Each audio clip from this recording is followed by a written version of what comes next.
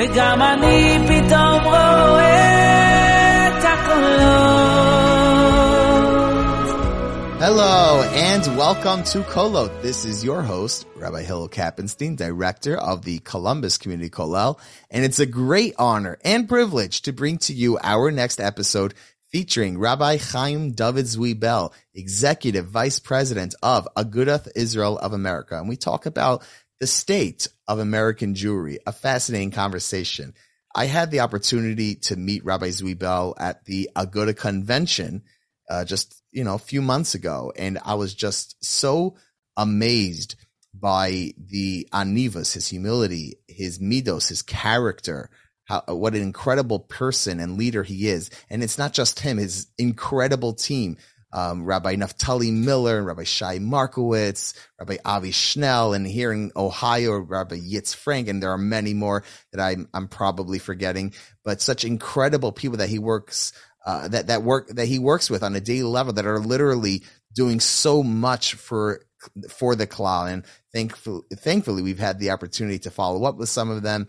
Rabbi Naftali Miller, who we've been in touch with here, and of course Yitz Frank, who we see sometimes here in Columbus. Such a great team that they have advocating for the Klal, and we're really excited to bring to you this episode.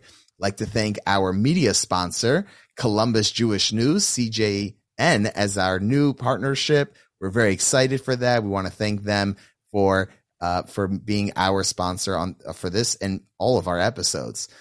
And without further ado, let me tell you about our guest.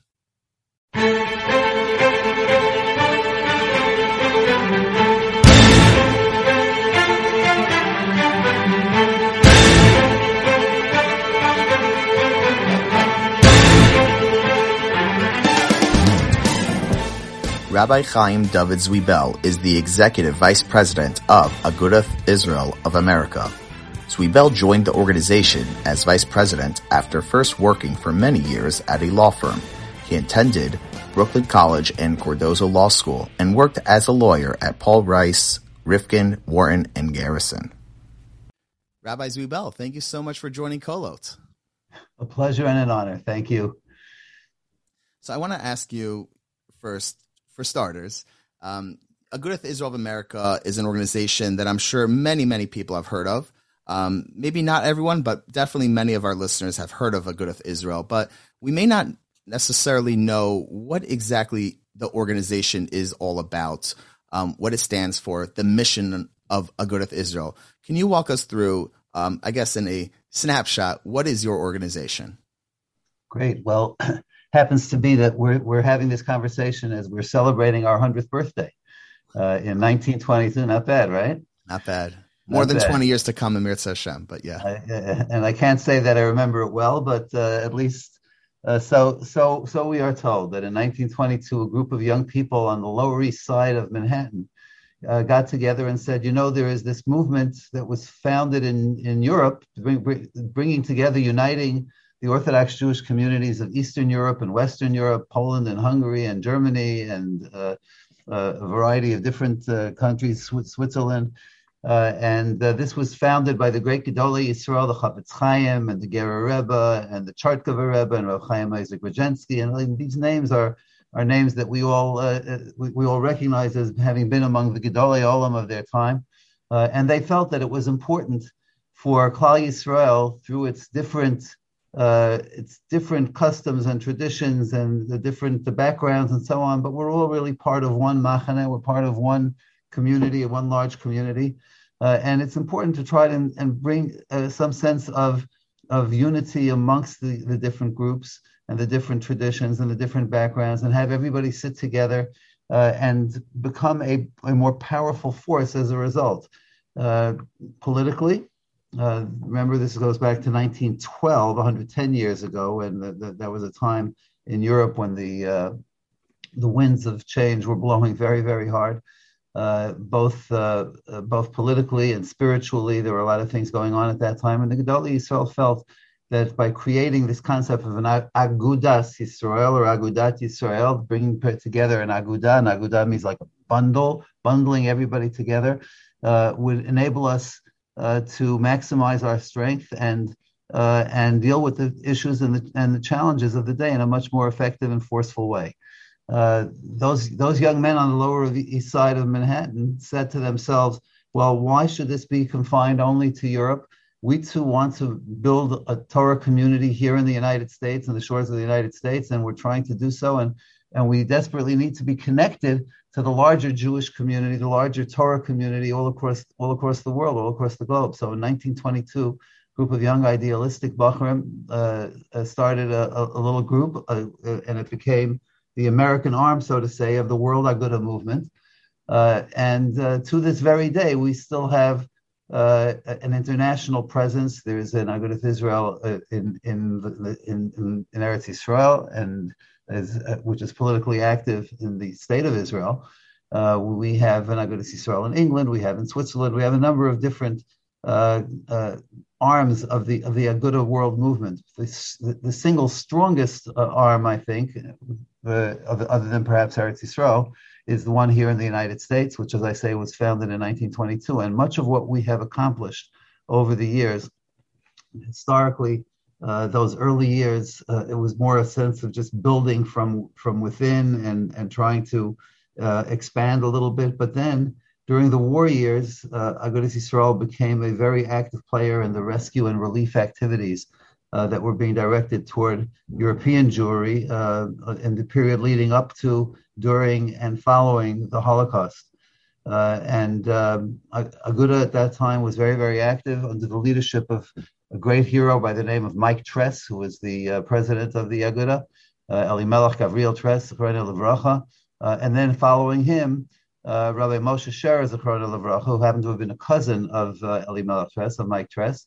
And after Mr. Tress's passing, Rabbi Sherer took over in the 1960s and helped build the organization into a national organization with chapters where today we have chapters in approximately 30 states across the country. We have offices in about 10 states across the country and Washington, D.C.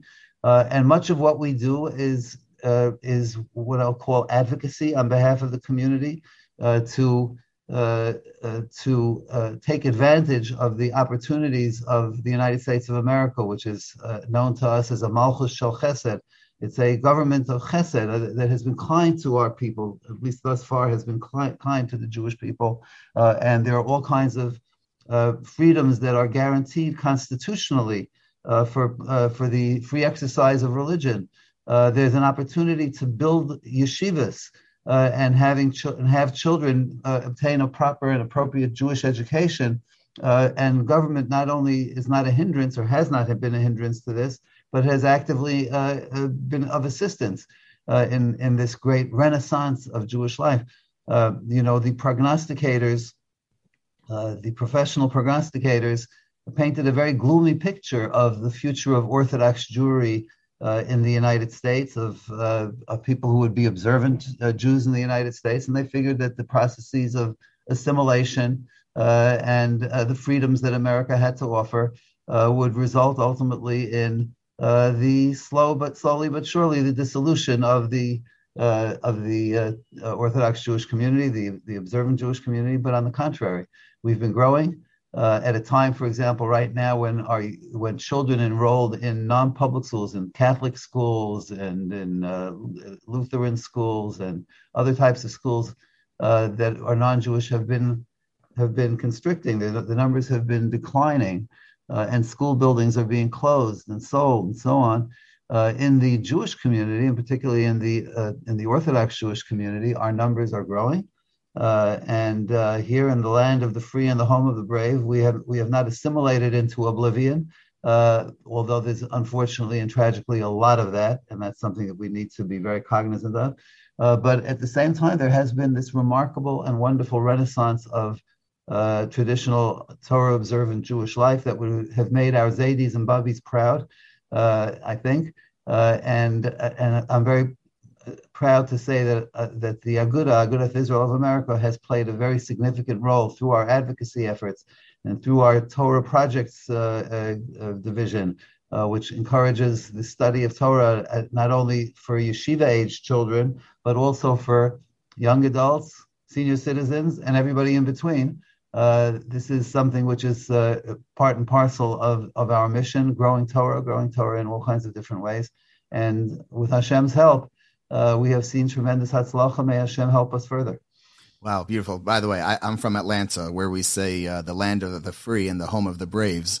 But you remind me of something that was said earlier in a different episode. A few months ago, we had on a mentor of mine, Rabbi Aaron Cutler, and he talked about something very similar, but in a slightly different context. When his grandfather came, I asked him, "What did your grandfather start?" And he said, "Hillel, my grandfather didn't start anything. He just restored what we believe in and what we stand for." And it sounds like with, the Aguda bringing together, things which are not new, just things that we can't let get scattered. Because, in the 20th century, there was these, there were these movements of, Judaism now becoming great big hospitals and synagogues and, and things about justice, which, we definitely need great synagogues and hospitals, but there's more than that. And it sounds like Rabbi Scherer and Rabbi Elimelech had a similar vision. There was a great article written in, I think it was the Jewish Action, that covered some of them, and we probably can't get into the whole thing. But right. Before we move on, can you tell us maybe what you think their legacy is, Rabbi Scherer and Rabbi Elimelech? Well, they're both heroes. I never had the privilege of knowing Mike Tress on a personal level. He passed away when I was pre-bar mitzvah. I'd heard his name, but I never met him. But, in reading about him and hearing about him from people who did know him, he was a remarkable, inspirational figure. He had extraordinary charisma, and his love for the Jewish people knew no bounds. He himself had limited yeshiva education background, but nonetheless, he revered the idea of yeshiva education. He revered the idea of Torah Judaism, and looked up to the Gedolei Yisrael, to the great scholars of Jewish law, the people who were steeped in Torah learning, as the real leaders of the Jewish people and the Jewish generation. And those were qualities that he, through the force of his personality, he exuded so much warmth and passion for this vision of Judaism, that he just attracted many, many people to his side. And he was tireless. He spent time in the DP camps right after the war. And he went from DP camp to DP camp, and he met people, and he gave them comfort. And when they came to America, many of them, the refugees who came to the United States to resettle, they remembered that that they had a friend named Mike Tress and Agudath Israel, and there was an Agudath Israel in America. So they flocked to it, and that's many of the She'eres HaPleitayid, the Jewish refugees who came here after the war, did flock to Agudath Israel, in large part because they related to Mike Tress. So I've always thought of him in that respect. Rabbi Scherer, I did have the privilege of knowing personally. I worked kind of at his right hand for about the last 14 years of his life.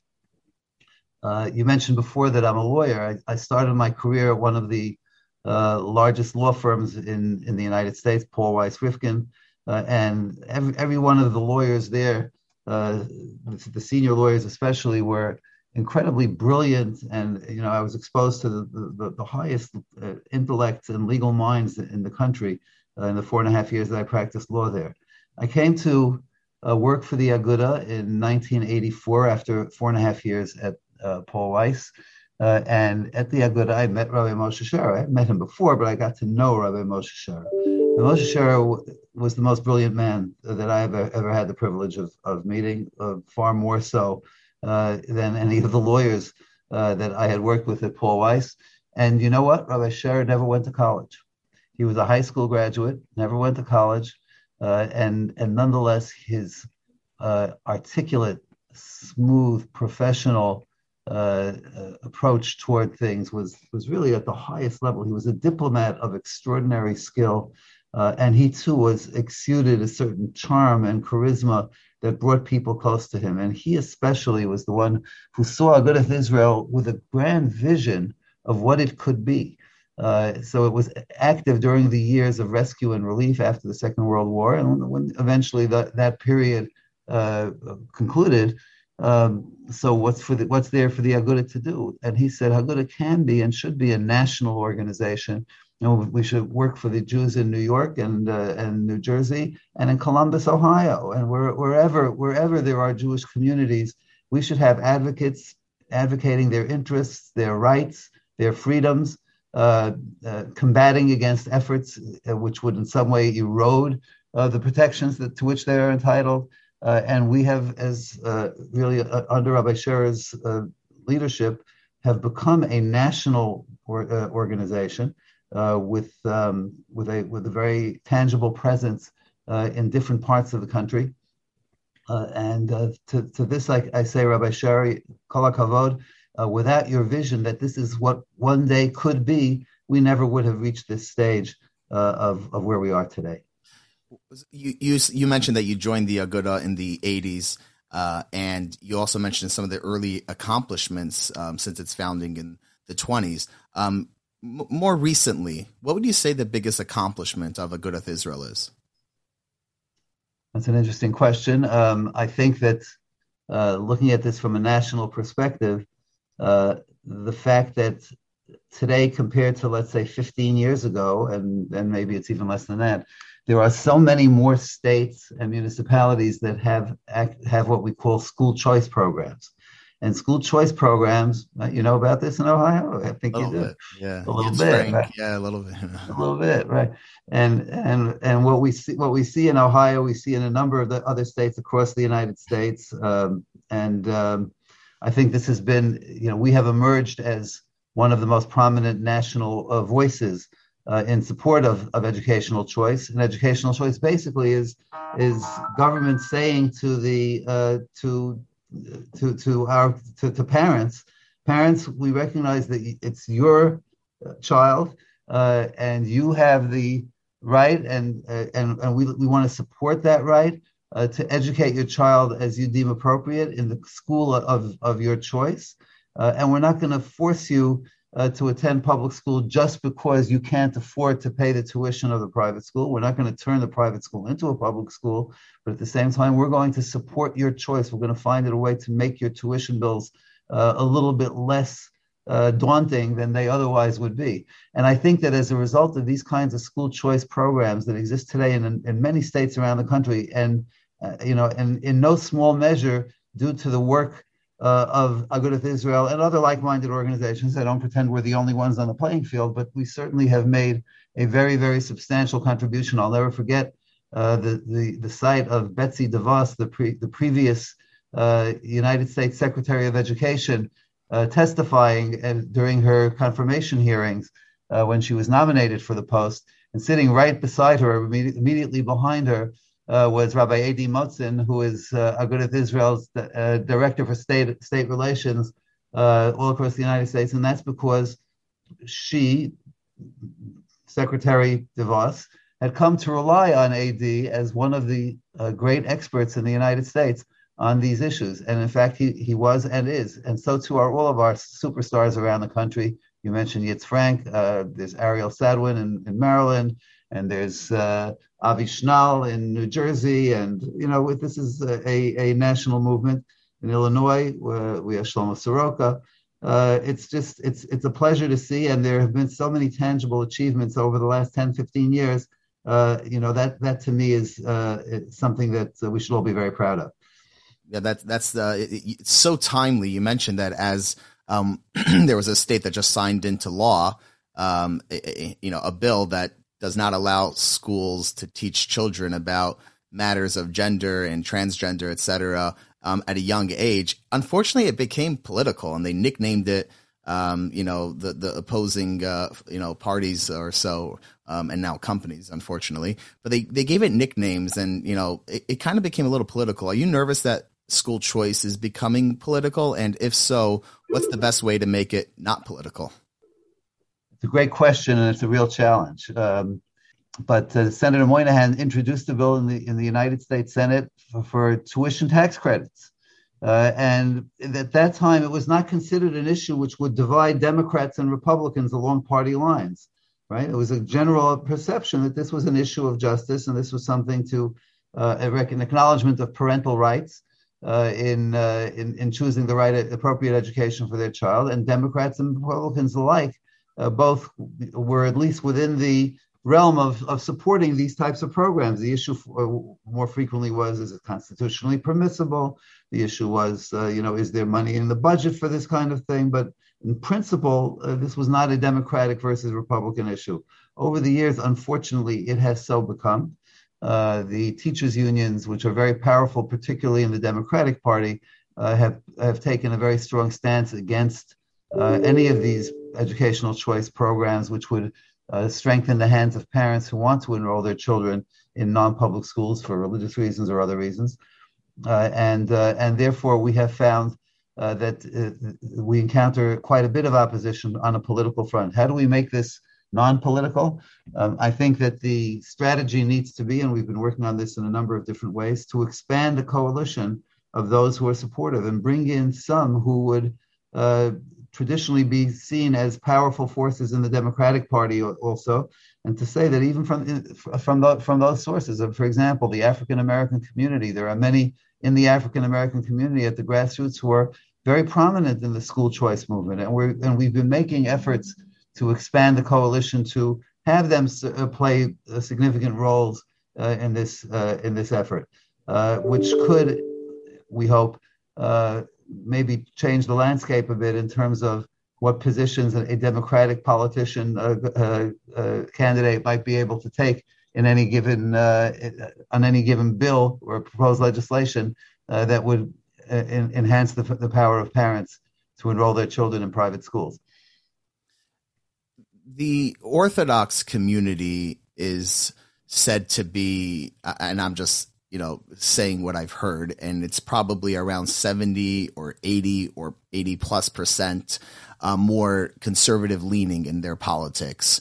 And the, Jews in general, it's including all Jews, it's, really the exact opposite towards, in the Democratic side. And, being that you represent, Torah observant Jewry, how do you stay bipartisan? I presume you don't endorse candidates, but being that the Orthodox community has that rep, how do you maintain bipartisanship?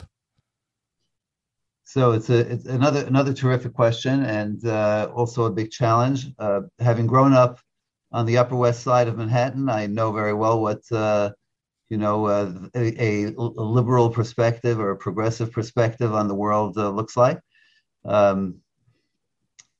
Yes, it probably is true that with respect to the social issues, many social issues, the ones who hew to a more traditional perspective tend to be on the Republican side of the ledger, and others tend to be on the Democratic side, and fewer tend to be on the Democratic side of the ledger. So, with respect to those issues, at least, yes, that's something where inevitably our community is going to identify more closely with those who take the more traditional view on these social issues.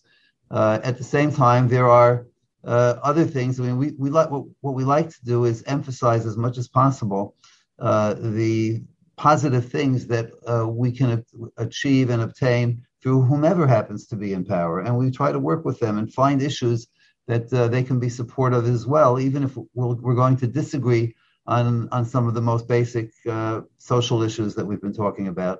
And so, our goal is to work with on both sides of the aisle. Our goal is to work with whomever it is that is the currently in office in the White House or in Congress or wherever it may be at the state legislative level. These are the people who wield the authority of government, which affects our lives very, very strongly. And it's up to us in a non-ideological way to make sure that we work with them and do what we need to do and can do that ultimately will translate to the benefit of the community. So we are scrupulous in maintaining a nonpartisan, a veneer of being on both sides of the aisle, and we are on both sides of the aisle.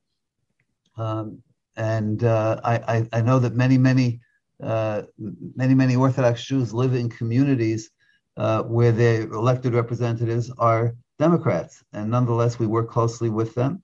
And often in those local elections where somebody has been good to our community and is running for re-election, that person will get a majority of our community's vote. So, it's a complicated situation. We certainly have every interest in the moral issues and speak out clearly on the moral issues, where we stand on them, the social issues. We're not inhibited in terms of the positions that we take. And we respectfully disagree and criticize even sometimes positions that are contrary to those fundamental moral beliefs.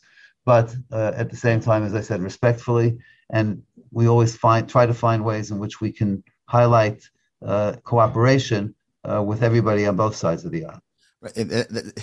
It's wow. I don't know where to respond because there's so many things that you just said that are very close to home. Here in our district, 3rd District of Ohio, we have Congresswoman Joyce Beatty, who's a wonderful African-American lady, strong leader in the Democratic Party, chair of the Congressional Black Caucus. Yes, she's a close friend of ours. She's been on Kollel programs 3 times, actually, a guest on this show also.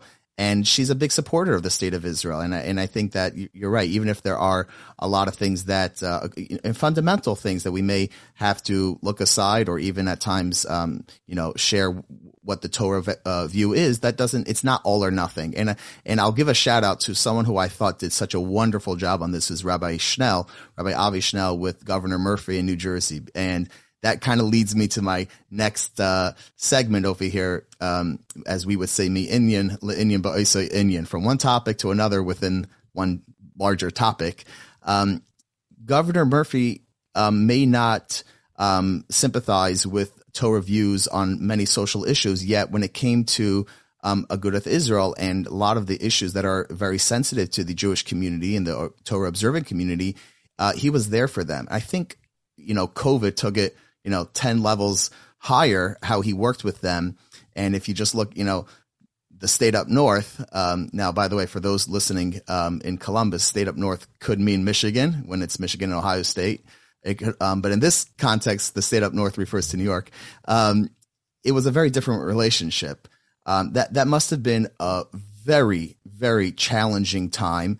I know that Agudath Israel prides itself in following the leading rabbinic figures of the generation, and known to you as the Moetzes, the leading Torah personalities. Are you comfortable sharing with us what their advice was when you had this contrast, Governor Murphy working with Rabbi Schnell so closely, and like what can we do to help? How can we work together versus what you had with Governor Cuomo, which was just polar opposite, and it's like public. It's not even something that is hidden. How did your Das Torah, your Torah leadership and authorities, how did they guide you in that dynamic?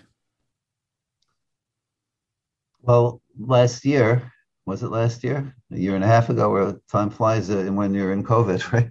Yeah. Oh my. And so everything blends one day into the next, and that's the way it is.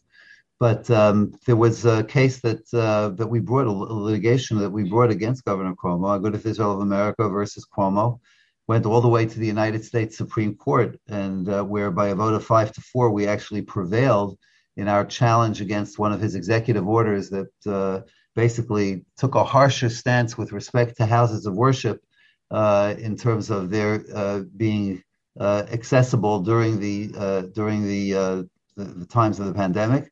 After it had slowed down, and there were certain other institutions which were considered essential, which the governor decided those things could stay open and would remain open. Things like tattoo parlors and things like that, those essential kind of things. But houses of worship could not. And this reflected, I guess, a certain a value judgment on his part that certain things are more essential than others. We didn't like that, and we also don't like going to court and suing the governor of a state where there are so many observant Jews, and where you need to have an ongoing relationship, as I discussed earlier. You need to have that dialogue, that open line of communication between yourselves and the leaders of the government. But this was just something which was so offensive and not only to us, but to religious communities of other faiths as well. And we felt that there was an important position of a principle of acknowledging the proper role that religion has in society, which the governor was just had cavalierly almost relegated us to a second tier of importance, and that was an issue which merited us taking the extraordinary step of actually suing the governor and taking that lawsuit not only to the district court and not only to the Circuit Court of Appeals, but all the way to the United States Supreme Court. And what can I say? We were thrilled and delighted when we emerged victorious. And when somebody asked me at the time, does this now mean that we're going to take a more militant stance on behalf of our community in general moving forward? I said, it's a case-by-case determination, and happily we have Gedolei Yisrael who see the world through a prism of, Yisrael Bein Ha'amim. What is the role of the Jewish people amongst the nations when we live as part of a larger society? What is the proper role? How does the Torah instruct us to behave? How does the Torah instruct us to conduct ourselves? What are the issues that the Torah would want us to take a firm stance on, such as we did for opening the shuls? And what are the issues where, just do whatever we can behind the scenes through some sort of a more diplomatic approach? Those are questions which we pose to our senior Rosh Yeshiva and Rabbanim. And I have to say that, this was one of those things which I had understood intellectually before I started working for the Agudah, and I was actually very inspired by this concept that decisions are made not necessarily by board members who contribute a lot of money to an organization. They may make recommendations, but ultimately those board members themselves are attracted to becoming board members of an organization like Agudath Israel, or a lawyer like myself looking perhaps to make a career of working for Klal Yisrael is attracted to that precisely because the decision makers are not necessarily the wealthy people, but the people who are steeped in Torah learning and understand, and also who are visited every single day by people who come to them with their problems and their concerns and so on. And what should I do for my child? And all of Klal Yisrael puts their burden on the shoulders of these Gedolei Yisrael. And as I've had the privilege for close to 40 years now of working closely with them, just to see how they assume that level of achrayus, of responsibility, of providing guidance to the klal, to the community, and to the yachid, to the individual. Their hours are no hours. They're up in the middle of the night receiving visitors and guests, people coming to them to cry, pour out their hearts to them. And it's just an amazing thing to see, and an inspiration and a privilege to be part of the process where these true leaders of the Jewish people are the ones who make the policy decisions. Wow. It's interesting because on one hand, you stand up, we do want to stand up for our values. And we say this when we return the Torah to the Aron Kodesh. We say it's the Torah, Eitz Chaim here, it's a tree of life, but not for anything. It's only Lamachazikim, but if we hold on to it tightly. In this case, I want to, pose another side and just to bring out the point. Jews are not usually best off when we're in the news, when we're public. And that kind of, we call that, there's a pischain peh, there's like an opening for those against us. And they will be there. I think the way to think of anti-Semitism is like in football, you tackle someone who's holding the football. So, the Jewish people, we're holding the football. So, that's kind of how I see it. But, the rise of anti-Semitism has been tremendous. Just here in Columbus, Ohio, at our local Columbus Torah Academy, someone who worked for the school, who had the keys, and someone who was part of the U.S. Marines was caught and arrested and apprehended. And it could have, thank Hashem, every single moment that it was caught, it could have been another Sandy Hook. How do we balance standing up and at times even publicly, but also not, putting too much attention where we're giving that opening for anti-Semitism? How do you walk that fine line? So are we allowed to do a Dvar Torah on this program? Of course. Kolot means voices, and that's what our show's all about. We need many voices because that's what Hashem wants. Yes, please go ahead. So there's a pasuk I didn't prepare by Chumash beforehand. I would read it to you if I had it in front of me.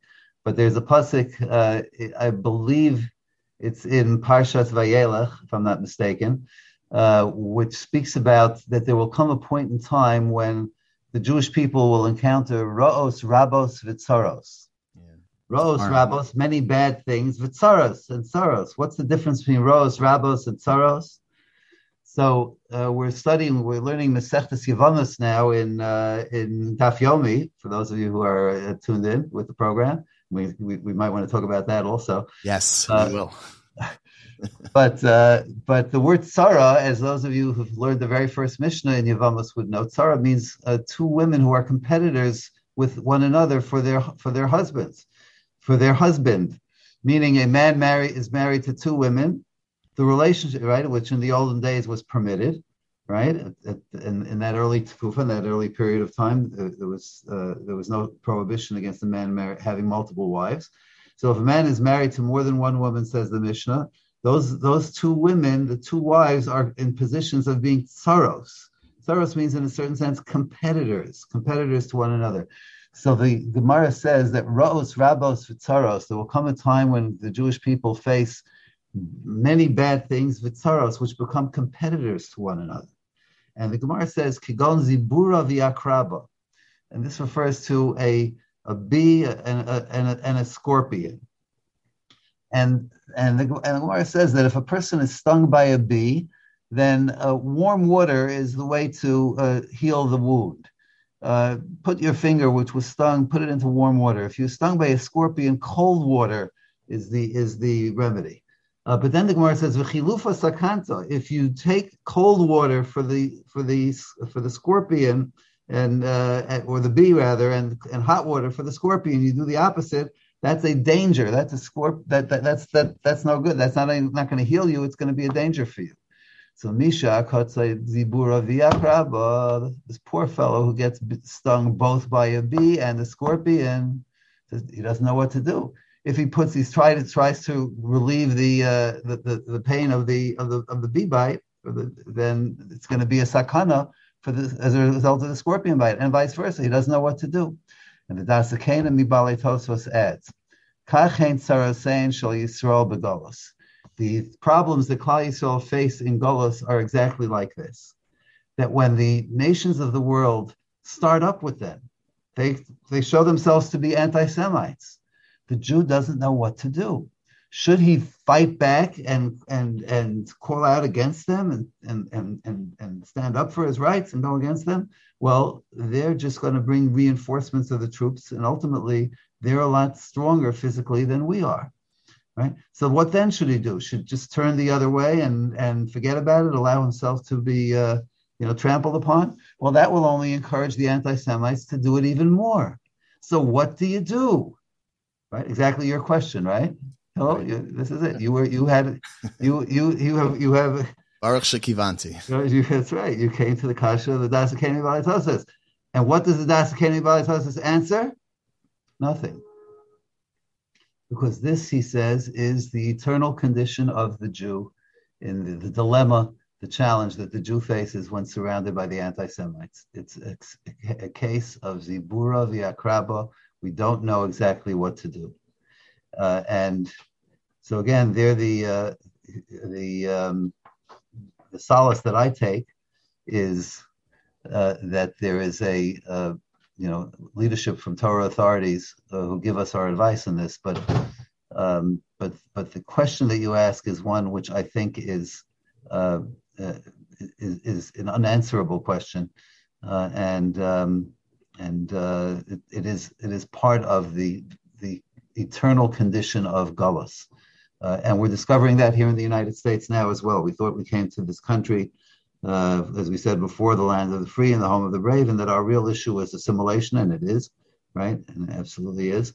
And we discover, though, that in terms of our safety and security in this country, I just heard the a radio program this morning, 1010 Winds in New York. I heard the news, and almost every day you hear about another attack against Jews. Whether this Shabbos there was an attack on a Hasidic Yid walking the streets of Williamsburg.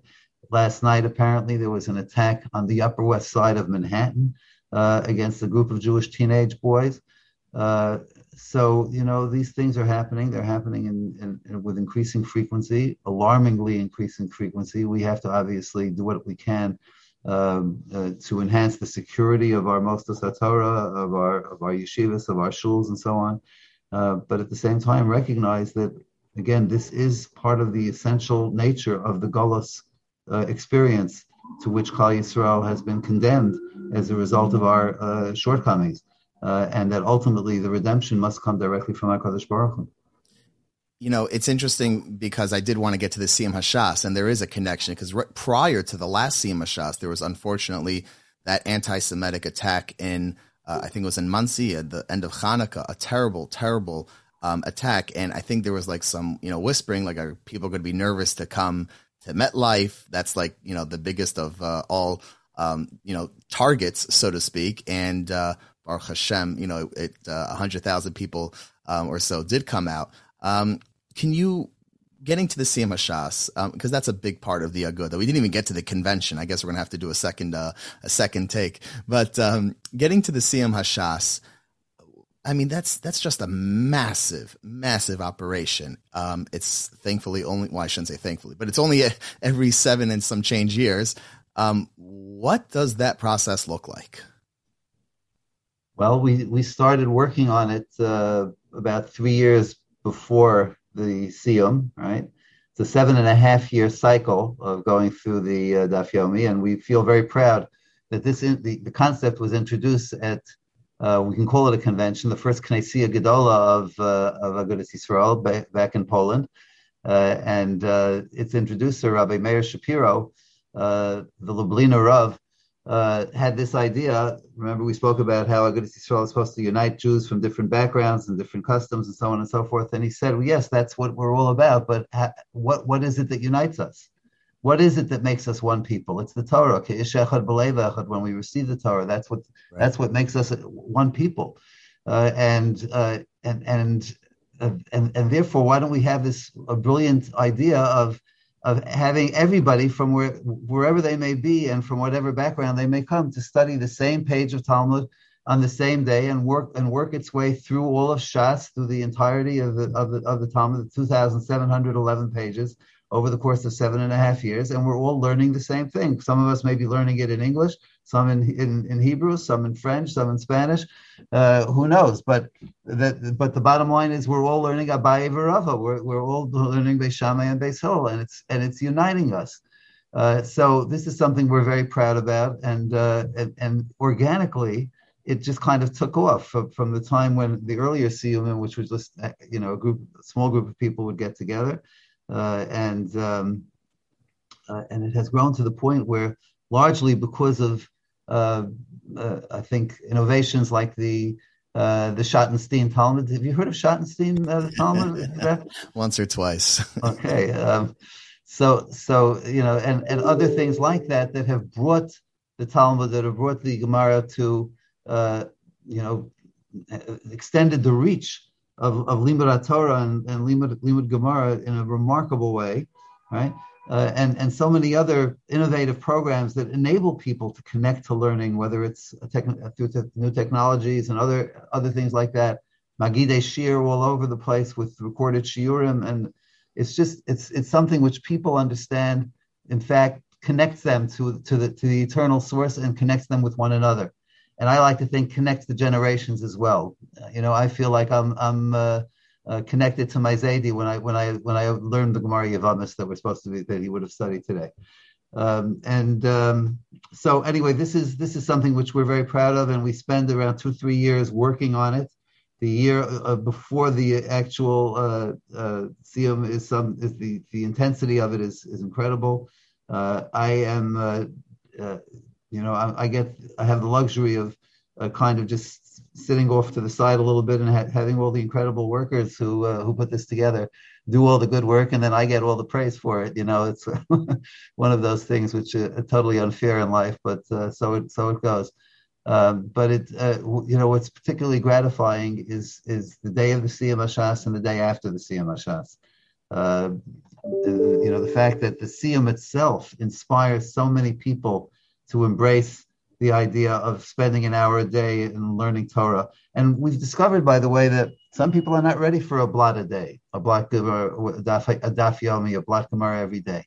But again, even just setting aside a specific amount of time and making it a kfiyas, making it something which is it's part of your day. It's just that you're not going to go to sleep at night without having spent some time connected to the source of what Judaism is all about, the Torah, right? That's something which has emerged, I think, and has been inspired and aided and abetted, as we lawyers would say, by the Siyum HaShas that we're privileged to host. And we look forward, B'ez Hashem, we're almost halfway to the next one. We're about 3 years out of 7 years, so close. And B'ez Hashem, looking very much forward to once again celebrating with Klal Yisrael. It's interesting. We were privileged to bring Rabbi Fran to Columbus 2 or 3 weeks after that. And he said, Daf Yomi may not be for everyone, but that's just the Daf part. The Yomi part is the daily part is for everyone. And the experience is really something. I'm very privileged that my father has brought me to the Siyum HaShas, even when it was at Madison Square Garden. And this past time, it was an emotional scene for me, having my father grow up Reform, and now he's finished. He's in his 4th cycle of Daf Yomi, to celebrate with him and my brothers together with my father. It was just an incredible simcha and joy that you can't really you can't describe. And it was a cold day. Jay Schottenstein told me that when Shlomi Werdiger talked to him about the Siyum HaShas, Jay said, Shlomi, why don't we do this in Florida? And, but Shlomi said, no, don't worry. We'll pack up MetLife Stadium. And they did. It was something, remarkable. I like to think, if I may, that, Klal Yisrael gathered together, 90,000 strong, braved the weather, braved the elements, right? And, we had so much, it was such a joyous experience, an inspirational experience, but I'd like to think that it was a joyous experience for Hashem also. He was looking down and saw the gathering of his children, his kindle from all different backgrounds getting together to celebrate the unity amongst themselves and their unity with the Torah, something that gave him tremendous amount of nachas. And when our Tati has nachas from us, then he finds ways of saying thank you for bringing him nachas. May Hashem, in fact, bless us with the ability to continue serving him and feeling connected to him through the study of Torah. There's nothing more and there's nothing greater. Absolutely. My final question, Rabbi Zvi Bell. First of all, you've been very generous with your time, and this was really a delightful conversation. But in Columbus, Ohio, we also have a Siyum HaTorah. We do it every single year. And we actually have the chairman of Agudath Israel going to be delivering our keynote. What would it take to get Rabbi Zvi Bell to join our Siyum here in Columbus, Ohio? Well, if the chairman needs a bodyguard or something like that. Or an attorney. Or an attorney, as the case may be. The answer is actually, I love visiting communities. I don't do it often enough. I don't really have the time to do it as much as I wish I could. But I have grown, I know, just by observing, there's a phrase in the Talmud, Bolo Lamed V'Nimtza Lamed, that you come to teach and it turns out that you learn. I'm invited to communities sometimes, purportedly as a teacher, right? It's supposed to convey something that people would appreciate. And could be I do, could be I don't, but I certainly walk away from the experience, having grown from the experience and learning a lot from my host community. So Columbus has not yet been one of my destination points. I hope one day, B'ez Hashem, we'll have a chance to do it face to face. Amazing. We covered so much ground, from Rabbi Sher to Rabbi Elimelech Tress to school choice, politics, anti-Semitism, Siyum HaShas. We covered so much. We didn't get to the convention yet. Maybe we'll save that before the next year's convention. But but we did have one baseball and one football. Yes, that's right. That's right. Managed to squeeze that in too, which is good. That's right. We'll never miss. Okay, Rabbi Zwiebel, thank you. You're such a humble man, an anav and a tzaddik, and really, really privileged to have you on this show. And may Hashem bless you, your organization, your incredible team at the Aguda. We didn't even mention some of the others, right? Shai Markowitz, right? Markowitz, right? Yeah, incredible staff. Absolute superstar. Yeah, so Hashem bless you and your team with much continued success. Hatzlacha, as we try to continue our strong Torah Jewry here in America. So thank you for joining us. Amen, and thank you. To listen to all Kolot episodes and see upcoming guests, visit kolotpodcast.com. We are also on all podcast players. Type in Kolot on iTunes, Spotify, Google, Stitcher, Podbean, and Amazon. Share with your friends and please make sure to give us a 5-star review. Kolot is a project of the Columbus Community Kollel, a full-time Jewish learning center in Bexley, staffed with high-caliber Torah scholars. Ever since 1995, boys, girls, men, and women from all backgrounds and affiliations have found many opportunities to connect with Torah and mitzvos at the Kollel. Whether it's a study partner, an engaging lesson, or a program, the Kollel is your one-stop shop for all your Jewish learning. If you want to know how you can benefit from the Kollel, visit thekollel.org. That is TheKollel.org, and forever be inspired.